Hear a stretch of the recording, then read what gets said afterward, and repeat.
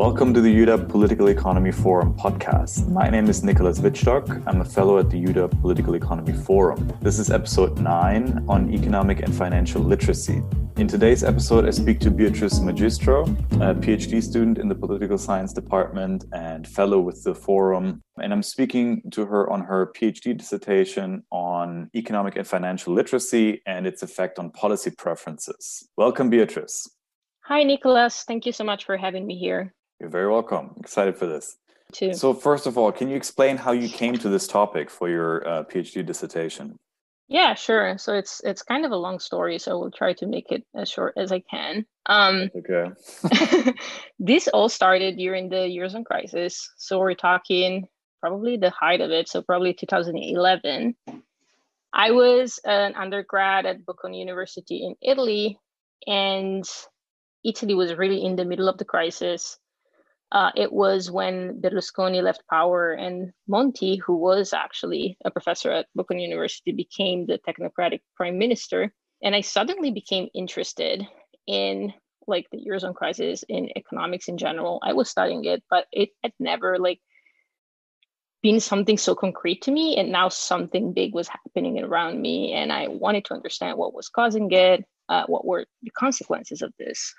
And in this time, one of the ministers of the Monti government became very famous, Elsa Fornero. She was the labor policy and social policy minister. And she passed a very important reform, the pension reform, this was November 2011. And to this day, I think that reform saved the Eurozone.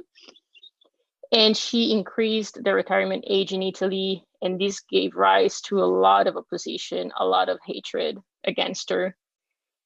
And at that time, I didn't know that a couple of years later, in 2013, during my master's at Collegio Carlo Alberto, I would have the chance to work for her. So I got to meet her in person. It was a wonderful experience. I collaborated with her for a few months. I actually saw firsthand what it meant for her to be the subject of hatred from a lot of people. She would receive tons of emails every day with death threats because of the bold reform she passed.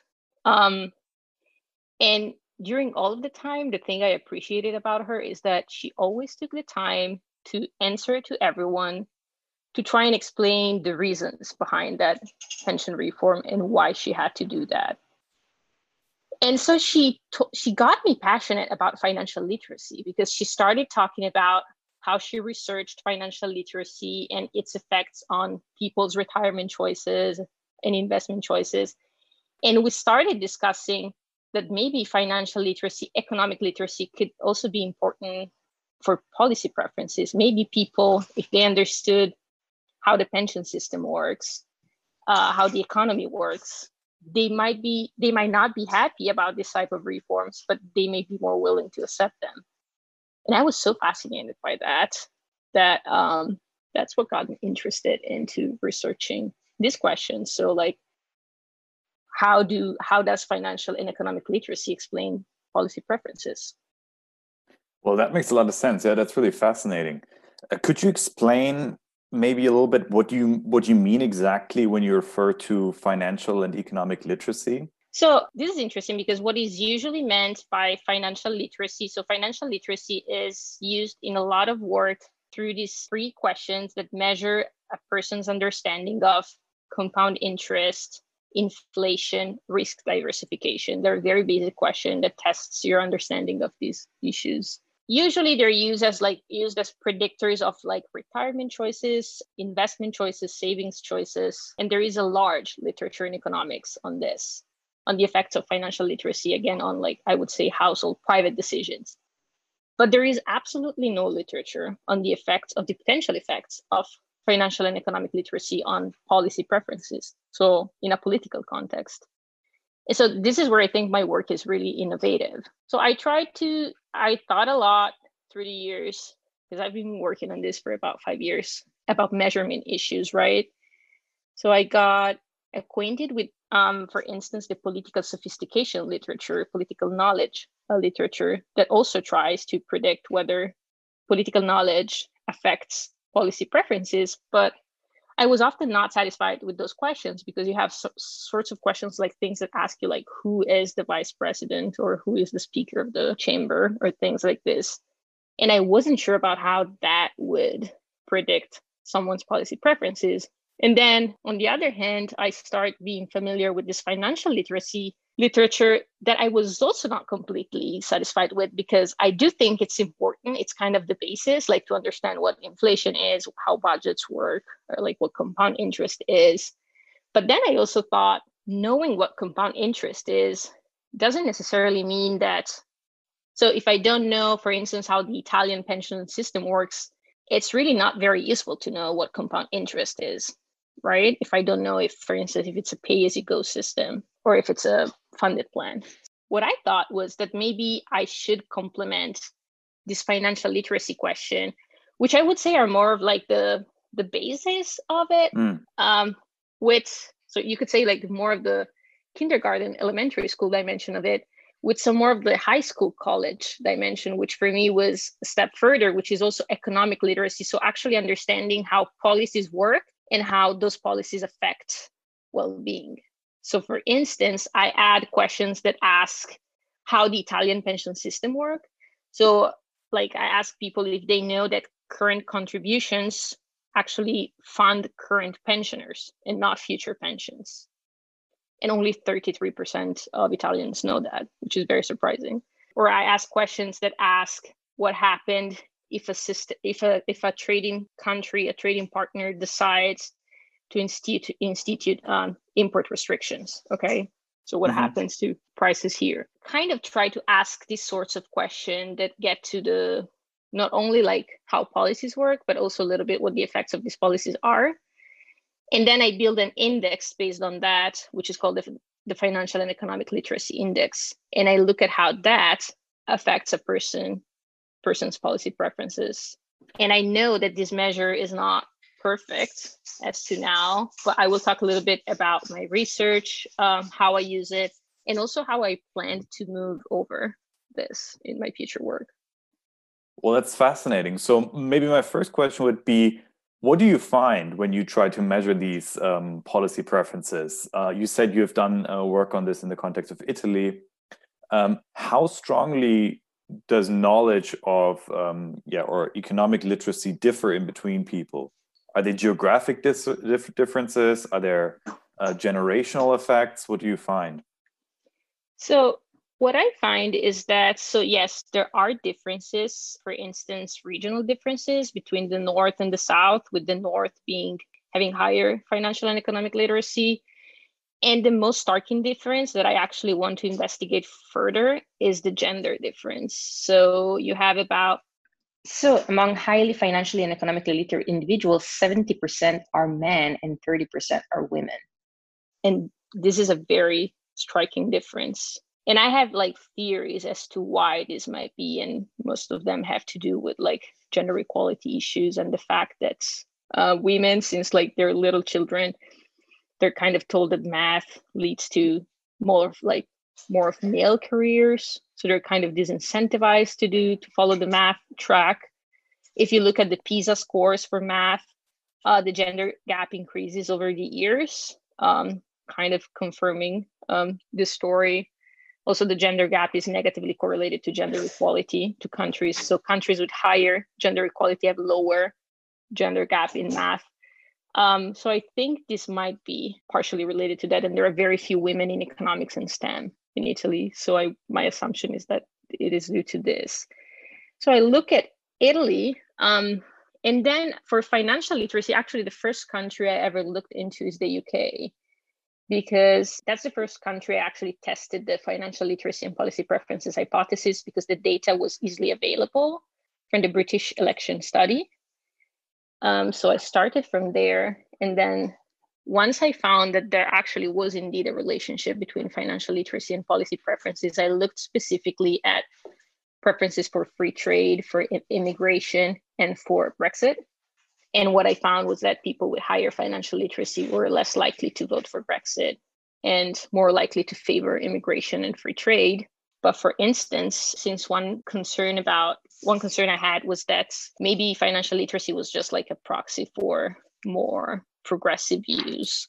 So maybe it's like, higher educated people or just in general more progressive views.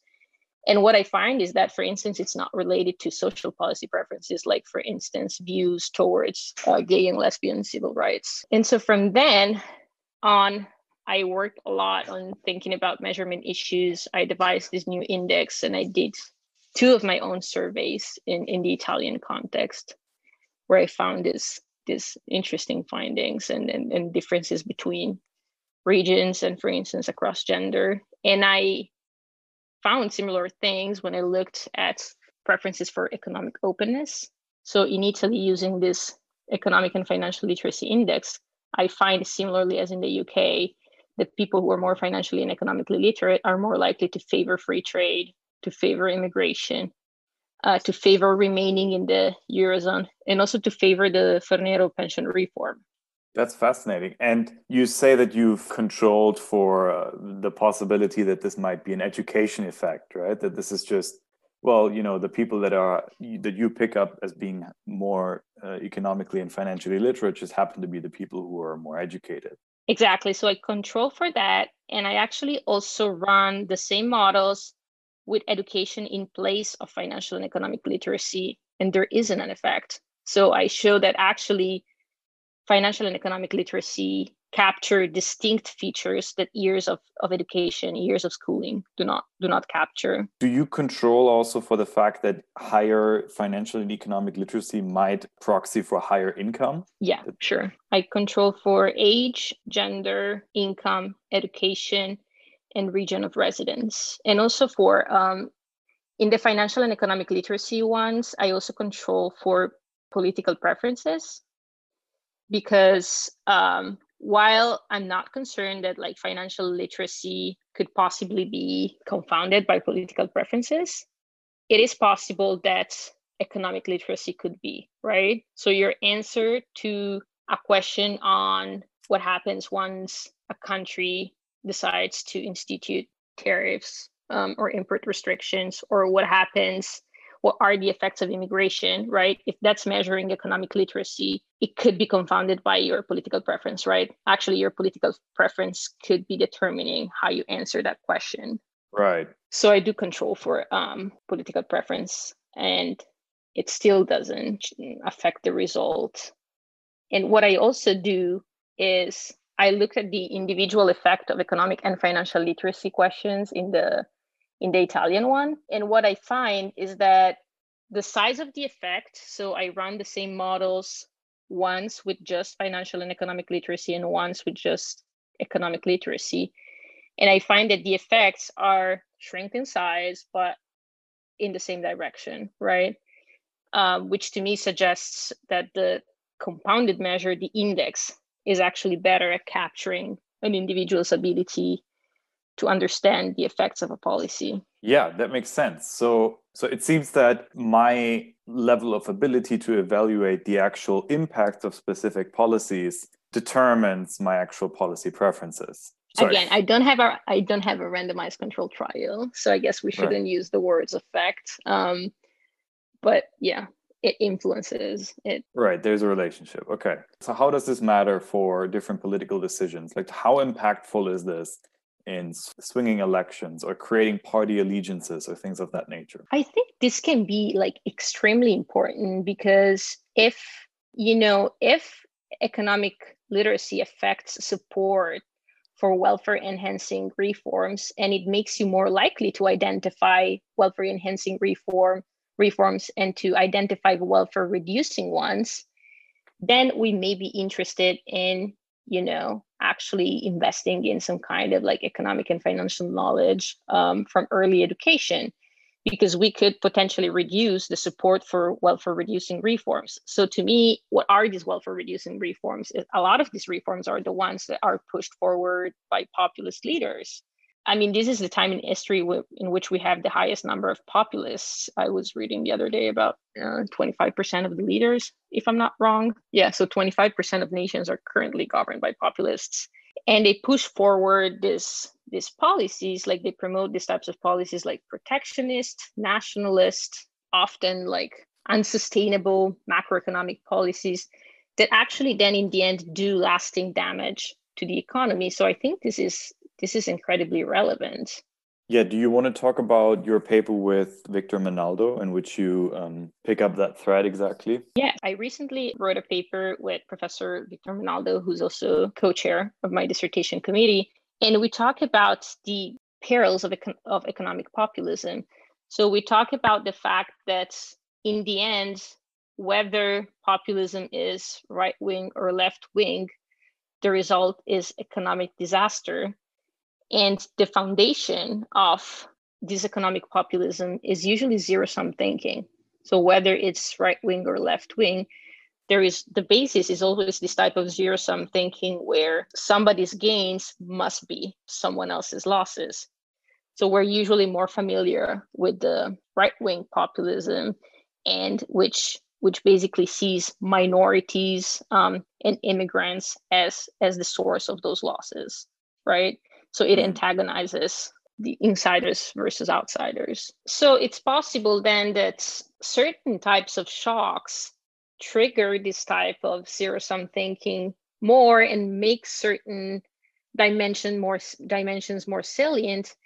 And so people who are more economically illiterate are also more likely to fall prey to this type of zero-sum thinking and of, insiders versus outsiders. That is typical of populism in general. In that paper with Victor Menaldo, you make the argument that these policies are ultimately self-defeating in the long term. The track record is really bad, right? There are tremendous economic costs to these kind of policies. Exactly. So we make the case using a few examples. So we start from Chile and Argentina, we move to Spain, and then finally we use more contemporary examples from Italy and Greece. And we explain how no matter what type of populism is in place, the result is this long-lasting damage to the economy. And what's interesting is that there is this recent paper by Funke et al., Populist Leaders and the Economy, where they actually investigate how economies perform under populist leaders from 1900 to 2018. And the fascinating findings are that after 15 years, GDP per capita is more than 10% lower in populist countries compared to a plausible non-populist counterfactual. And also, regardless of a lot of promises, especially from the left type of populism, there is no reduction in income inequality. This is exactly what Victor and I predicted and found in our paper using more limited case studies. Yeah, so policy matters, right, is what you're saying at the end of the day. Like, we can't just do whatever we want and it's going to work out. No, policy have real implications. So we better make sure that we elect political leaders, or we give support to political leaders that create more welfare enhancing in aggregate. And so in your dissertation work, what do you find in terms of policy preferences and economic literacy? So again, in two of my papers, I investigate the preferences for economic openness. And initially, I assumed that financially literate losers and winners from globalization should have different policy preferences, right?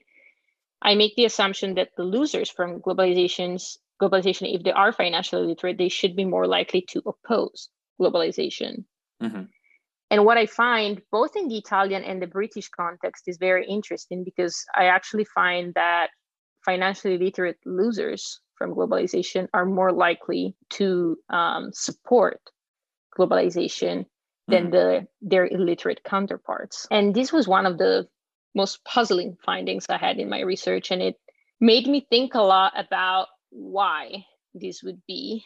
And so I speculated initially a lot. And I thought, okay, well, maybe this could be due to the fact that they think their job is not at risk because of trade, but because of automation. Or maybe they value their gains as consumers more than their losses as workers, which I doubt a little bit. Or maybe they're more sociotropic, so they care more about the well-being of their country rather than their own well-being. Or maybe, and this is the hypothesis I then investigated, maybe they have lower discount rates. Maybe they have longer time horizons. So maybe becoming financially and economically literate and learning concepts like the time value of money makes you get like a longer time horizon, decreases your discount rate. So what I did in the Italian, once I started to think about this, what I did in the Italian survey, since I did my own survey, is I added a question to measure people's subjective discount rate. And what I found was that indeed, financially and economically literate individuals had significantly lower discount rates. So my hypothesis was that, well, maybe these people put more weight on the long run instead of the losses in the short run. Maybe they think more about, well, their children are going to be better off. But again, none of this is causal. So to get to the causality question, what I did was I designed a classroom experiment, which was interesting. I implemented it last year. So what I did was, okay, I wanted to see if indeed learning concepts like the time value of money actually decreased your discount rate.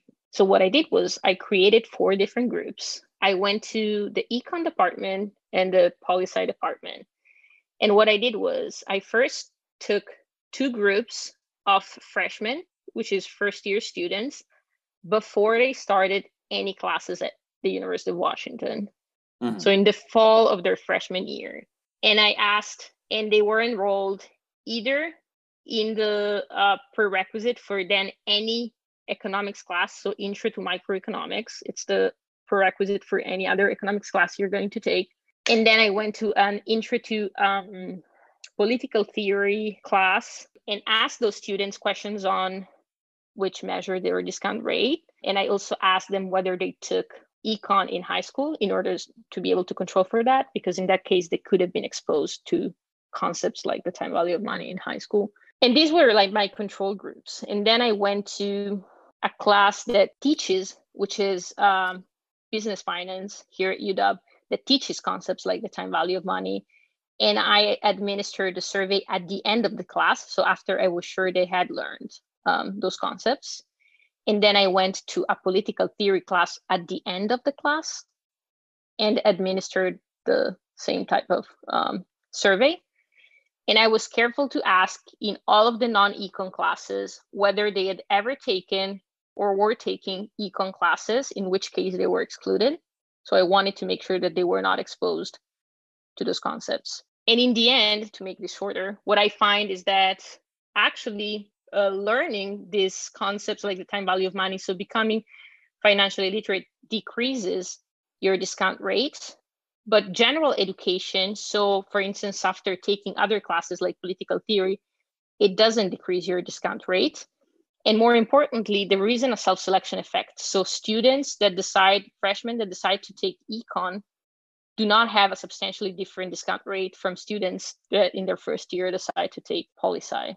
That's fascinating. And can you explain again why the discount rate would matter for policy preferences? If you think about it, it matters a lot, because if you have a very high discount rate, it's going to be hard to pass any policy that is going to bear benefits in the distant future, right? Right. So this could be a pension reform, but it could be climate change, right? Mm-hmm. I mean, this is the most apparent, evident example right now. Whereas if your discount rates are lower, you're actually considered more patient, right? So you're more likely to forgo some income now for more in the future. Gotcha. But if you are impatient, you want it all now. If your discount rate is very, very high, in order to give up like $100 now, you're going to want like $100,000 tomorrow, right? Gotcha. Okay. A cynic, right, would look at your experiment and say, haha, that's indoctrination at work, right? So what you're measuring here is not that people understand, the time value of money better or anything like that, but rather these people are indoctrinated into, maybe like the neoliberal Washington consensus type of economic thinking, and therefore just parrot whatever it is that their neoliberal economics professors or business school or finance professors are telling them. How would you react to that? Well, what do we mean by indoctrination? Like, no one here is denying that trade or immigration have costs and benefits, right? But we know from, we could cite all of the research that exists that finds how much the benefits exceed the costs. This doesn't mean that the losers shouldn't be compensated. I want this out and clear. But what I'm trying to say is that protectionism hasn't made any country richer in the long run, at least. And we see the results right now with, if we look very close to home, Trump's tariffs didn't really benefit anyone, and the costs definitely outweighed the benefits. Brexit is proving to be a huge mess, and I don't think that they're ever going to be better off than they were when they were in the EU. So this isn't to deny, again, that there are costs and benefits and that there are distributional consequences to these policies, but these policies have made the world much better off. And again, we should compensate the losers, and we should talk strategies in which to do that.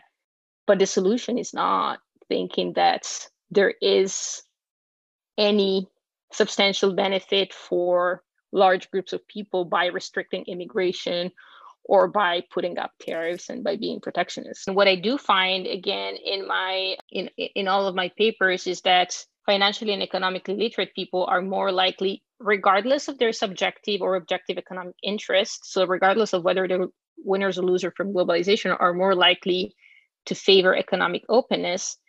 And financially and economically illiterate people are instead more likely to favor protectionism and restrictions on immigration. Okay, so people seem to have different policy preferences, and those policy preferences are to some significant part determined by their level of economic literacy.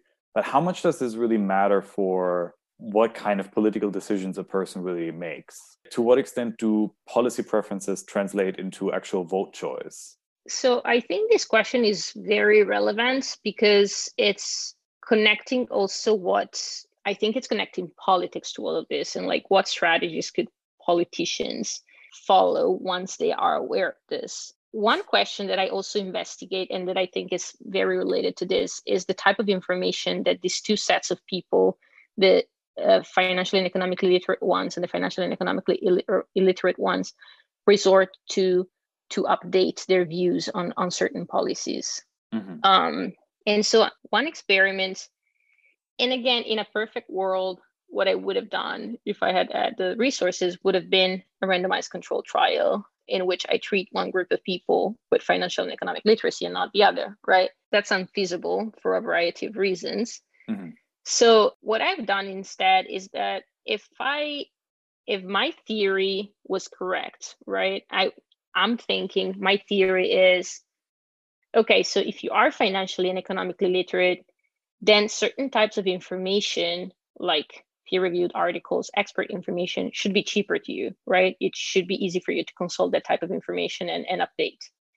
But if you're financially and economically illiterate, so if you don't think in terms of like economic cost and benefits, if you're not aware of like trade-offs, incentives, second and third order effects, and all of these things, it's unlikely that information is going to be very costly to you. So you're more likely to use cues from certain reference groups, like politicians, like business associations, labor unions, or anything else.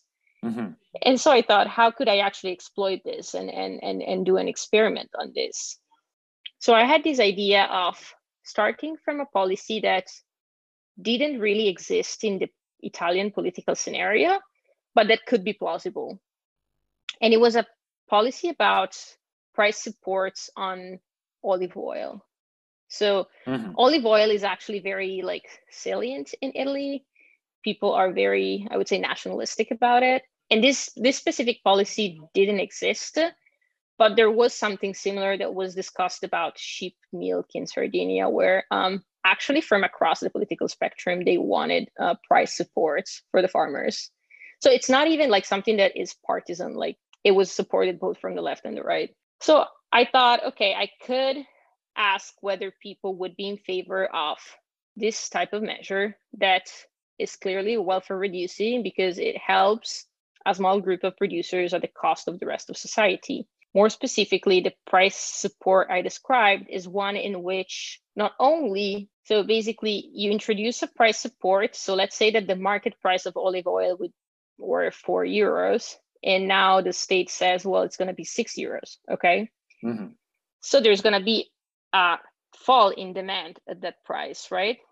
and there's going to be an extra surplus of quantity produced by the producers. So what's going to happen is, in this scenario, the government is going to buy that extra surplus. But when the government buys this, it's using your taxes. So this is actually an extra cost.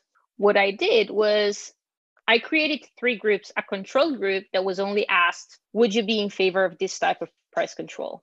Okay, so if the government decides to introduce this minimum price for olive oil, do you favor it or do you not favor it? And you don't see anything else. And then there is a group that actually see a statement from a politician that says, a biased statement that basically underlines the concentrated benefits. So says this is going to help enormously the producers because otherwise they cannot survive with foreign competition and everything.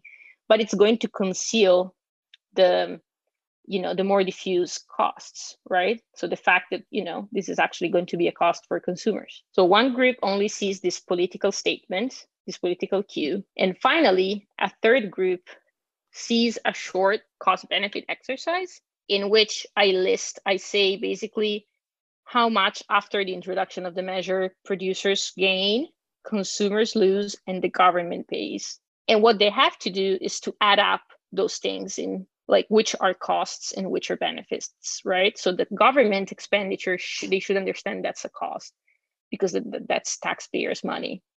So that society's well-being is actually, so society is worse off after the introduction of this measure. And so the reason why I wanted them to also answer this, whether they could do this calculation, is I want to see how many people actually got it correct and how many people got at least the direction correct, so that at least they understood that it was a welfare loss and not a welfare gain.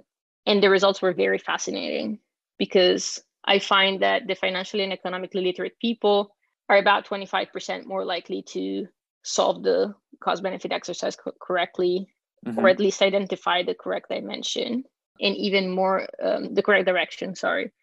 And even more interesting, I find that the fascinating thing is that in the control group, there isn't a difference in preference between financially literate and illiterate. And there is overwhelming support for price controls, which really surprised me. So about 70% of people supported them in the control groups. But the fascinating thing is that what happens is that after the treatments, so for financially and economically literate people, they don't update their views after the political statements, but after the cost and benefit exercise, they're actually over 20% less likely to support price controls. So now you have about 48 people in those groups that support price control. So it's below 50%. So it's kind of a huge effect. And what happens for financially illiterate people is that they're not responsive to the cost benefit exercise, but they are responsive to the party cue. And they actually are like 5% more likely to then support price controls than those in the control group, which is exactly what I expected. So the point is that people who are less economically literate are more susceptible or sort of more influenced by party cues. Exactly. And my concern is that, party cues have been celebrated for years as a great effective way to make decisions when you don't have a lot of information.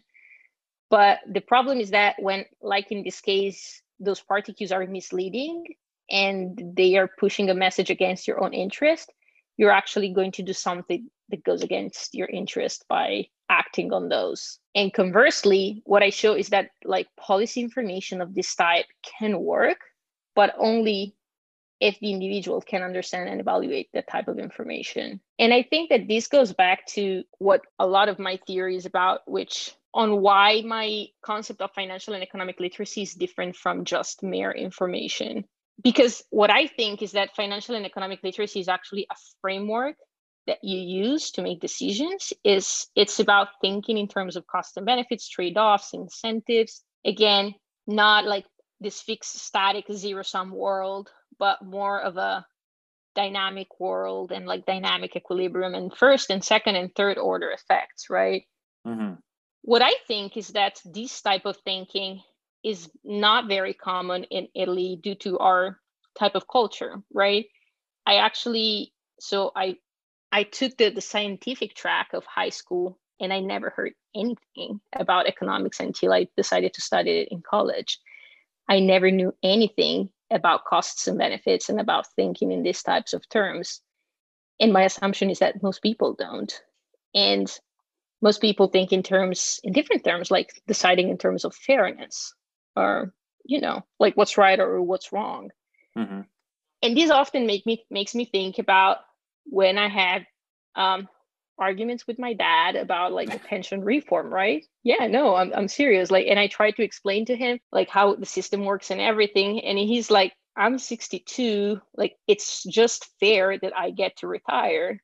And I'm like, what does it mean to be like, what if like it's fair to you, but maybe it's not fair to me? Like, I will never see a pension, and definitely not at 62. Like, what this is about is whether you've paid enough contributions to retire. Right.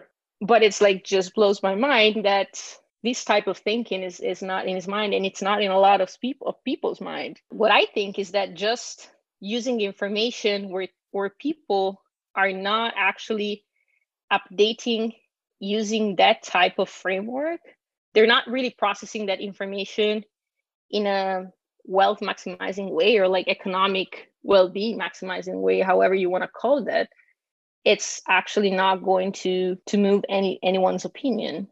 So it sounds like what you're ultimately now interested in is trying to figure out how people really evaluate different policies, right? Like what kind of framework do they use? What informs their choices when it comes to different policies?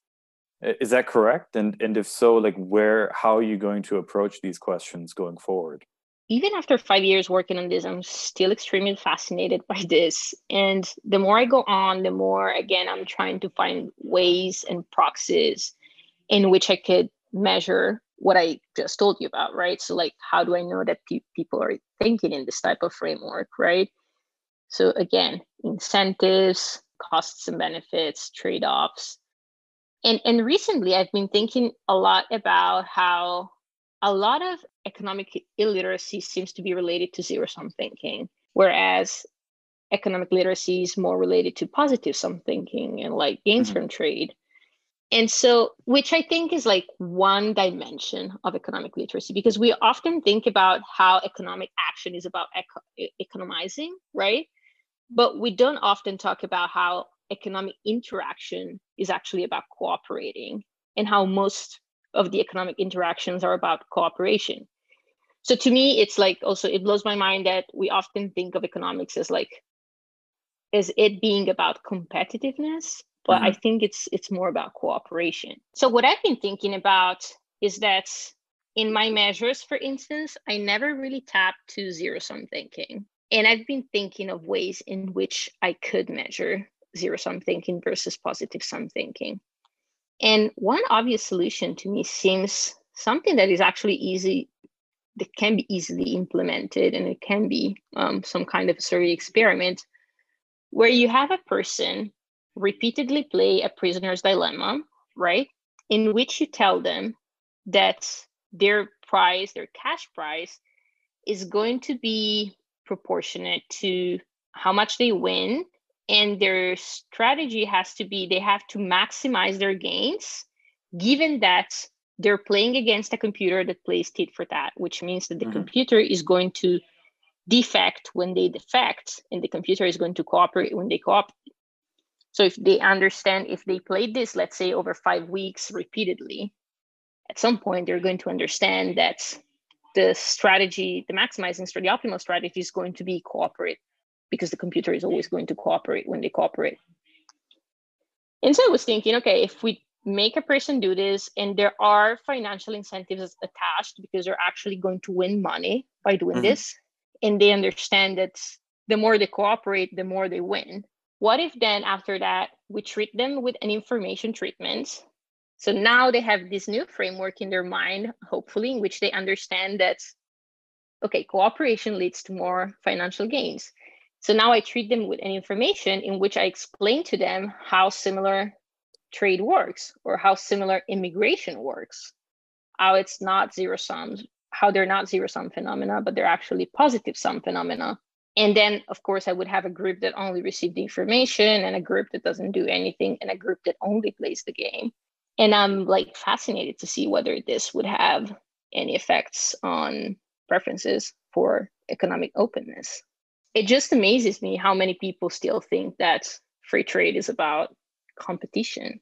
It's about zero sum. It's about, imports taking away jobs that could have been done here, or Right. immigrants taking our jobs.